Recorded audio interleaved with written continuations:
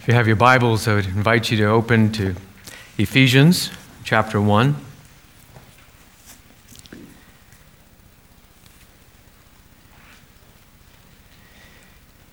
Ephesians chapter 1, I'll begin reading in verse 15.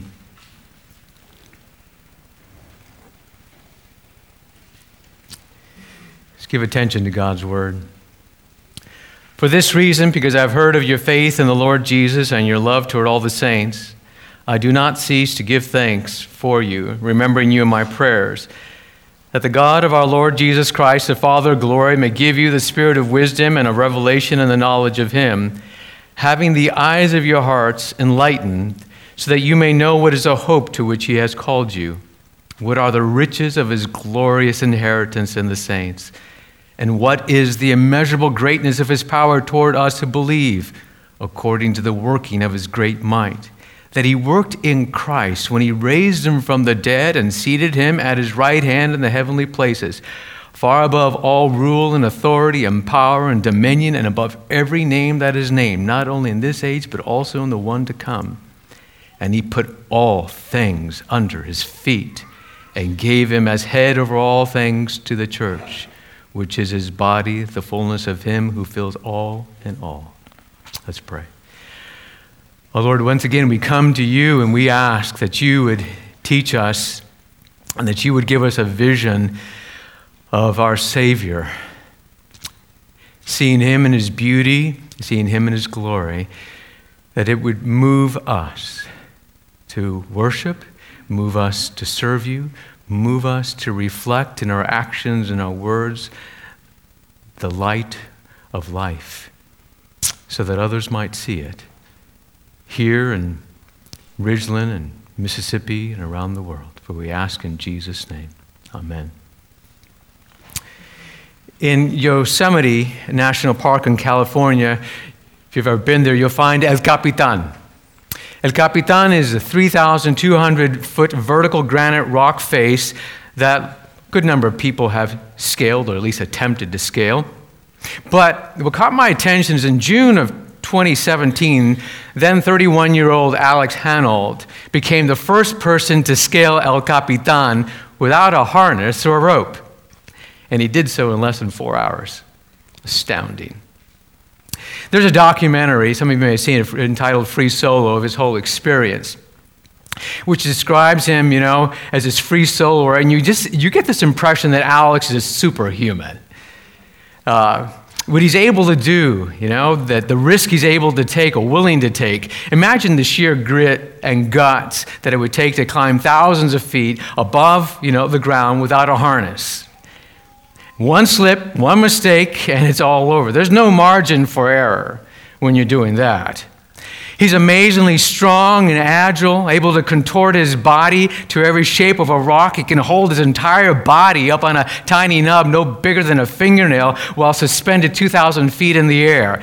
He seemingly has perfect balance, perfect body awareness, and enormous mental capacity. What an incredible man. And what does this have to do with the Missions Festival? Well, as you begin the Missions Festival here at Pear Orchard, you think about serving those people who are near and far, those others that serve, and how you might serve King Jesus and his mission, how you might be a light to the world around you. Do you imagine that God is looking for you to be a Christian version of Alex? You say, well, God will use in his kingdom those people who are courageous, highly dedicated and disciplined, strong in faith. Whew, thank God, because I'm off the hook then. Because I'm not like that. I'm not highly disciplined. Yeah, and I think that's true. God does use those who are bold in their personality type, who are highly disciplined and daring. But I'm here to tell you that God also uses people who are timid, disorganized, and highly anxious. Does that describe you a little bit? I think of what Paul wrote in 1 Corinthians 1. For consider your calling, brothers, not many of you are wise according to worldly standards, not many were powerful, not many were noble birth, but God chose what is foolish in the world to shame the wise. God chose what is weak in the world to shame the strong. God chose what is low and despised in the world, even things that are not, to bring to nothing things that are, so that no human being might boast in the presence of God. You see, being light, proclaiming the gospel, advancing the kingdom of our Lord Jesus, as you think about that this week, this is not the time to take stock of your resources and your ability. This is not the week for that, to reflect, here's what I can offer to King Jesus. Here's what I can offer for his kingdom. No, this is the week to think more deeply about God, what God has accomplished and what God provides in Christ Jesus. See, it's about his accomplishment. It's about his abilities. It's about his character. It's about his kingdom.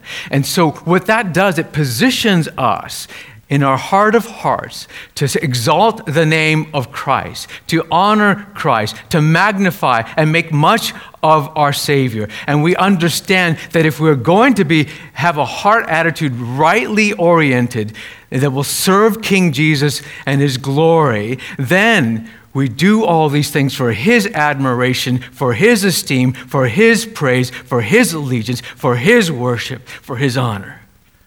This is where we begin. And it makes me think, I have this phrase that missions begins with the eyes. Missions begins with the eyes. I have a friend in Spain, he would say prayer starts in the ear. I remember the first time I heard that, I go, what do you mean? He said, well, it's very simple. You hear the word of God, you read it, and that prompts your prayer. And so I think in like manner, missions begins with the eyes. What are the eyes of your heart focused on? What do the eyes of your heart, the eyes of faith, see? In the passage that we read, Paul's prayer is that we would have the eyes of our hearts enlightened. Why? Because he knows that what we see will structure how we live, how we serve, how we pray, and how we love our neighbor. So, what does he want us to do? The Lord, through the Apostle Paul, wants us to see with greater clarity the hope of our calling, the three things that he mentions here, the hope of our calling, the glorious inheritance in the saints, and the immeasurable greatness of his power at work in us. So let's look at those three things. So this week, I will pray for you, and I pray that you will pray for one another this way, that you will have the eyes of your heart enlightened, first of all, to see the hope of his calling. Verse 18, that you may know what is the hope to which he has called you. And now you understand that biblically, hope isn't wishful thinking. I'm sure you understand that, but biblically, hope is life-changing certainty about the future, though that future is unseen. Life-changing certainty about the future. It is, as Paul Tripp describes, confident expectation of a guaranteed result.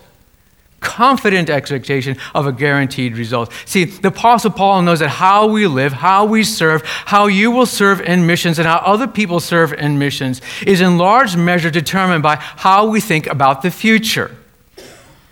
So he wants us to live with a certainty about the future that God has promised for his people. I think of a millionaire many years ago, a millionaire by the name of Eugene Lang. He was asked to speak to a group of about 60 sixth graders in a school in East Harlem, New York. And his task was to go and try to encourage them to stay in school, to finish high school, and go to college. And so he had a speech prepared for them. And when he gets to the class, he scraps his speech. What am I going to give a speech to these sixth graders? And he just spoke with them, and he said to them, stay in school, and I'll help pay college for every one of you. At that moment, the lives of these kids changed. For the first time, they had a hope and a certainty about their future, not based on what they possessed, but based on what someone else possessed and someone else promised to give to them. Now, that's astounding. One student said, I had something to look forward to, something waiting for me. And what's interesting? Nearly 90% of that class graduated from high school. Amazing. And you and I have someone who's greater than Eugene Lang. We have Jehovah Jireh. Jehovah Jireh, who has given us and guaranteed the riches of his grace, the riches of his word and promises that are found in his calling. And notice, what Paul does here. He joins hope with calling. Now, it's not the hope of your calling. Now, your calling as a pastor, your calling as an engineer, your calling as a doctor or nurse or whatever it might be. Not that, but as the New American Standard translates, that you may know what is the hope of his, God's calling. And so, think about that for a moment. The hope of God's calling you. You see, God has called you and me into his kingdom. God has called us into the salvation in his Son, and he guarantees the fullness of that salvation, that it will come. He has called us and guarantees that one day when we die, we will be raised up in this glorified, beautiful, perfected body. He has guaranteed that we will appear with Christ in glory. He has guaranteed that we will be with God and share in his glory in the new heavens and the earth. He has guaranteed and called us to that glorious presence of his, where there's no more pain and no more sorrow, no more tears, where we'll finally enter rest and joy and enjoy the beauty of the Lord and the beauty of his renewed earth. That is guaranteed for us. That's our calling. And so, if you've ever thought, well, I can't really serve the Lord. What if it doesn't go as it's planned? What if I try some ministry, somebody invites me to do something, and I just mess up? What if I fail? Do you really think that your failure will derail the hope of his calling? No. I have failed many times. We can sit down sometime and I can tell you a few of them. And it's not derailed the kingdom of King Jesus. That gives me lots of hope that he can use someone like me. You see, it's guaranteed because it's not dependent on our performance, it's not dependent on our success or failure, but it's dependent on the performance and the success, the perfect righteousness and the obedience and the death and the resurrection of Jesus. Nothing else. And when your eyes and the eyes of your heart are fixed on this hope, then, as Jonathan Edwards wrote, there is a certainty that your bad things will turn out for the ultimate good. Your good things can never be taken away from you, and the best things are yet to come. Now you can serve, understanding that it's guaranteed to succeed. But Paul goes on, he says, he wants the eyes of our hearts enlightened so that we might see the glorious inheritance. In verse 18 as well, that you may know what are the riches of his glorious inheritance in the saints, as ESV translates. Now, this can be taken in two ways, this phrase, to speak of the inheritance that God gives to us, right, which cannot be corrupted by moth or rust, cannot be stolen. And without doubt, that's true. God does give to his people an inheritance. However, the grammar of this verse also allows for another truth. Notice that phrase, the glorious inheritance in the saints. That is just astounding. Think about that for a moment. Because what Paul is saying, if that's correct, he says that you and I are, the saints, are what God has chosen for his inheritance. And you think about in the Old Testament, you say, well, this is true. Psalm 33:12, blessed is a nation whose God is the Lord, the people whom he has chosen as his inheritance. Deuteronomy 32:9, but the Lord's portion is his people. Jacob is his allotted heritage. So understood in that light, it's not that Paul wants our spiritual eyes open so that we see the inheritance that awaits us, but that we see that God has chosen us to be his inheritance. And that's just staggering. Imagine trying to do Christmas shopping for Jeff Bezos or some other billionaire. You know, he invites you to his house on Christmas Day, and you want to go out and buy a gift for Mr. Bezos, and you want him to be able to unwrap that gift and say something like this: "Wow, I never had one of these before. I've always wanted this." And you go, "Oh, that's highly unlikely." You know? But, what can you give such a wealthy person who has everything so that they say when they receive the gift from you, "Oh, this is a treasure"? And yet, the God who owns all riches and owns the universe, who has no need, you know what he's done? He's lifted you up and me out of the pit of despair, washed us of the filth of sin, and dressed us in the beautiful righteousness of Christ. And he has made you and me his priceless possession, his inheritance, his personal treasure that he'll never part with for anything.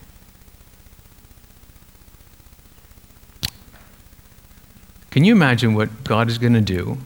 I sometimes like to do this, imagine what it's going to be like when I get into heaven. But when God sees me and I see him.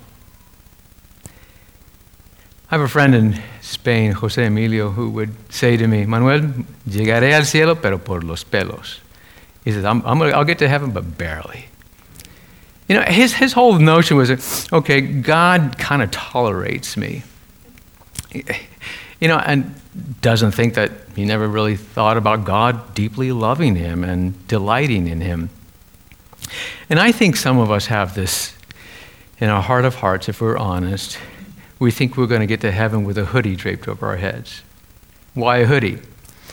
Well, people that sometimes wear hoodies is because they don't want to be recognized. And so we have this image of, I'll get to heaven, I'll just be in the crowds of people going in before the Lord, and I'll have my hoodie because, I'm really not that significant. God's really not going to notice me. I'm slightly embarrassed because, hey, just barely getting here.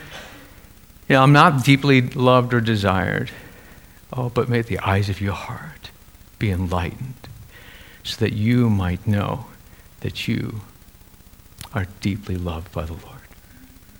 Do you know what that does?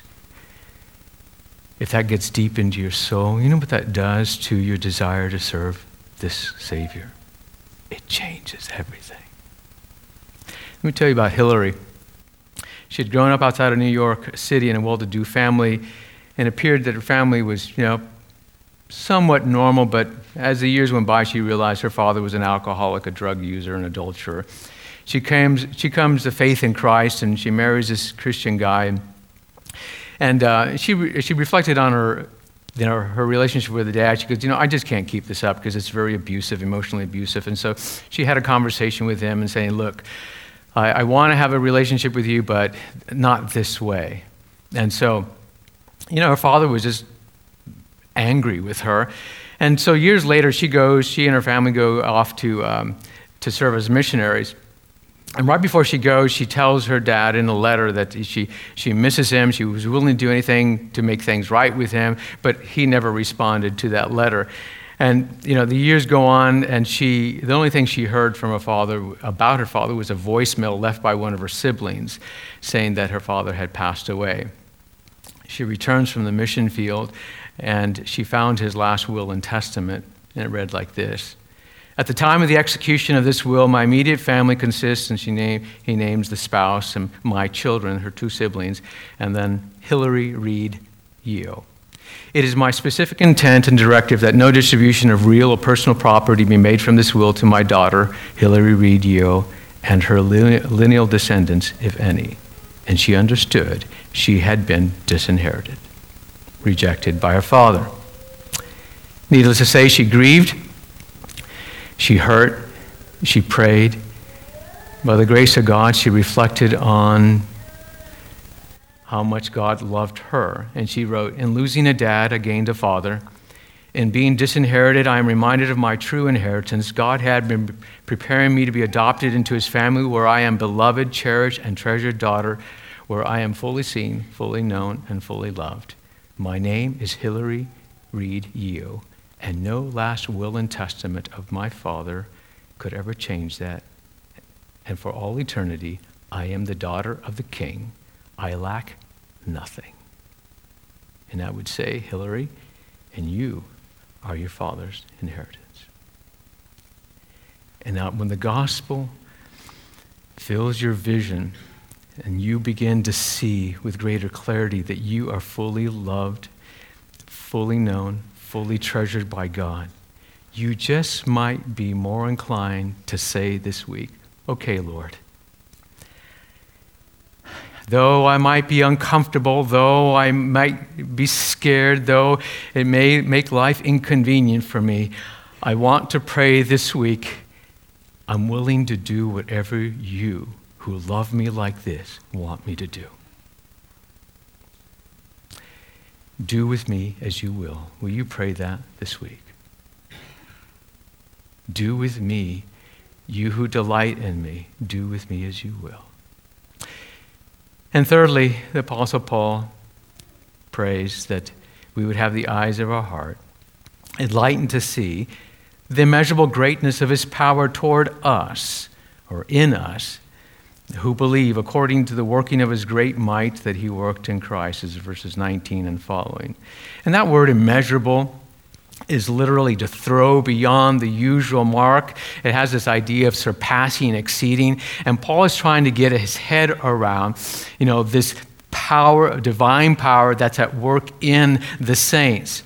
And so what he does, he layers one word on top of another. He actually speaks about power, in that Greek word from which we get dynamite, right? And then might, and then strength, and then working, another word that talks about energy, right? And it's all as if he's saying, look, in you who are weak in yourselves, you don't have the native resources to engage in missions of bringing the rule and the grace to your neighbor, the grace of God to your neighbor and to the world. Yet, this is what you and I need to understand. There's a great, unlimited, mighty, energetic power at work in you. It's not you. See, we're called to take steps of faith and to be courageous, right? But it's not about your power, not about your ability, but about his power by the Holy Spirit at work through weak vessels like you and me. And Paul goes on, and I wish I had time to kind of develop this and work out the implication, because he talks about the divine power that's displayed in the resurrection of Jesus from the dead. That it says that he worked in Christ when he raised him from the dead. But then he goes on to talk about how that power is displayed in the exaltation of Christ. So here, just so that you get a sense of what's this power look like? It looks like raising Jesus from the dead. It looks like taking Jesus and seeing him exalted to the right hand of God. And so Paul writes that God seated him, Jesus, at his right hand in the heavenly places, far above all rule and authority, power and dominion, and above every name that is named, not only in this age, but also in the one to come. And he put all things under his feet. See, you understand this as a son of God, Christ, who is always Lord over all. There was never a time in which he was not Lord. He was Lord in the manger. He was Lord at the cross. He was Lord in the tomb. But after his incarnation, his sacrifice and resurrection, he was physically raised up into heaven, ascended as Lord of lords and King of kings. And he's exalted. He was exalted by the mighty power of God and seated at the right hand of God. And that's a metaphor for the position of unparalleled honor, unparalleled authority and universal rule, so that all the world recognizes his lordship. And that's the end for us, right? We know that every knee will bow and every tongue confess. So we're engaged and called to engage in missions, knowing that it will succeed because he's been exalted. See, he's not just in the ultimate position, he also has ultimate authority over all things, all rule, and all authority and power, dominion, and every name that is named. He put all things under his feet. See, we struggle with sin within, we struggle with sin outside. We know that there's opposition, right? Also from hostile spiritual powers and evil angelic rulers, even evil human influences in rulers and government and political structures. But we have to remember it's all under Jesus' feet. There is nothing over which he does not say, it's mine and I control it. I have authority over it. Several years ago, a young lady called the church and wanted to speak with a priest or a pastor. I said, well, I can fulfill the pastor part. And I said, why do you want to meet? And she says, well, I have to talk to you personally. And so we agreed, and so we met. And what had happened is several weeks before, she got engaged. She was involved in some occultic activities. She had bought this talisman, this amulet, and she just sensed this evil in her home. And she was just scared to death. And so when we met, I was reading scripture to her, and I'm praying with her, and I pointed her to Christ and shared the gospel with her, and talked about how Jesus had everything under his feet. And she took her little amulet, it's about 2 or 3 inches tall, and she said, what do I do with this? I said, give it to me. And I'm thinking, what am I going to do with this thing? So I took it around the side of the house next to, our houses are pretty close, and there's a trash can here, and the neighbor's trash can's over there. And so I took a sledgehammer, and I smashed the thing. And I put it in my neighbor's trash can, just in case. Not really. I thought about it, but I said, what if they catch me? And I had to come back. But Jesus, even this is under your feet. Even that. Even your anxieties. Even your inadequacies. Even your incompetence. Even your hardness of heart. Even all the sins that you struggle with and all the excuses that you give, and you say, I cannot serve, I don't want to serve. And Jesus says, even that is under my feet. And you think, I make this lordship thing a hobby? Oh no. It is my life. It is my calling. And I will change your heart so that you serve me. And so, it's not your flesh that rules. It's not your excuses. It's King Jesus. So may the eyes of your heart be opened, enlightened. And when you hear that voice this week, that voice from the evil one says, you really don't have enough. You don't have enough faith. You don't have, that discipline of Alex Hanold.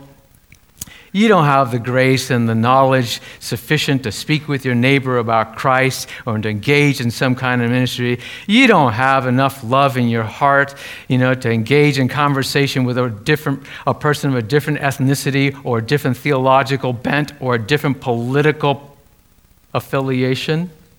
You don't have enough to do that, and that's just what you're going to hear sometimes in your own heart. You don't have enough, you don't have enough, and you don't have enough. And God says to you in his word, you are absolutely right. You and I, we don't have enough, but God and his Son is enough. And so may the eyes of our heart see him who is enough and gloriously exalted. Let's pray together.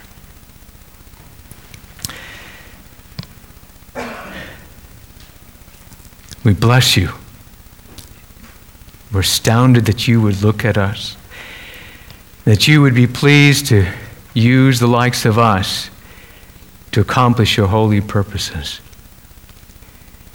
that you would call us, that you would delight in us, that you would give us so much confidence because of you being sufficient, you who are King and exalted Lord. There is nothing and no one over which you do not rule.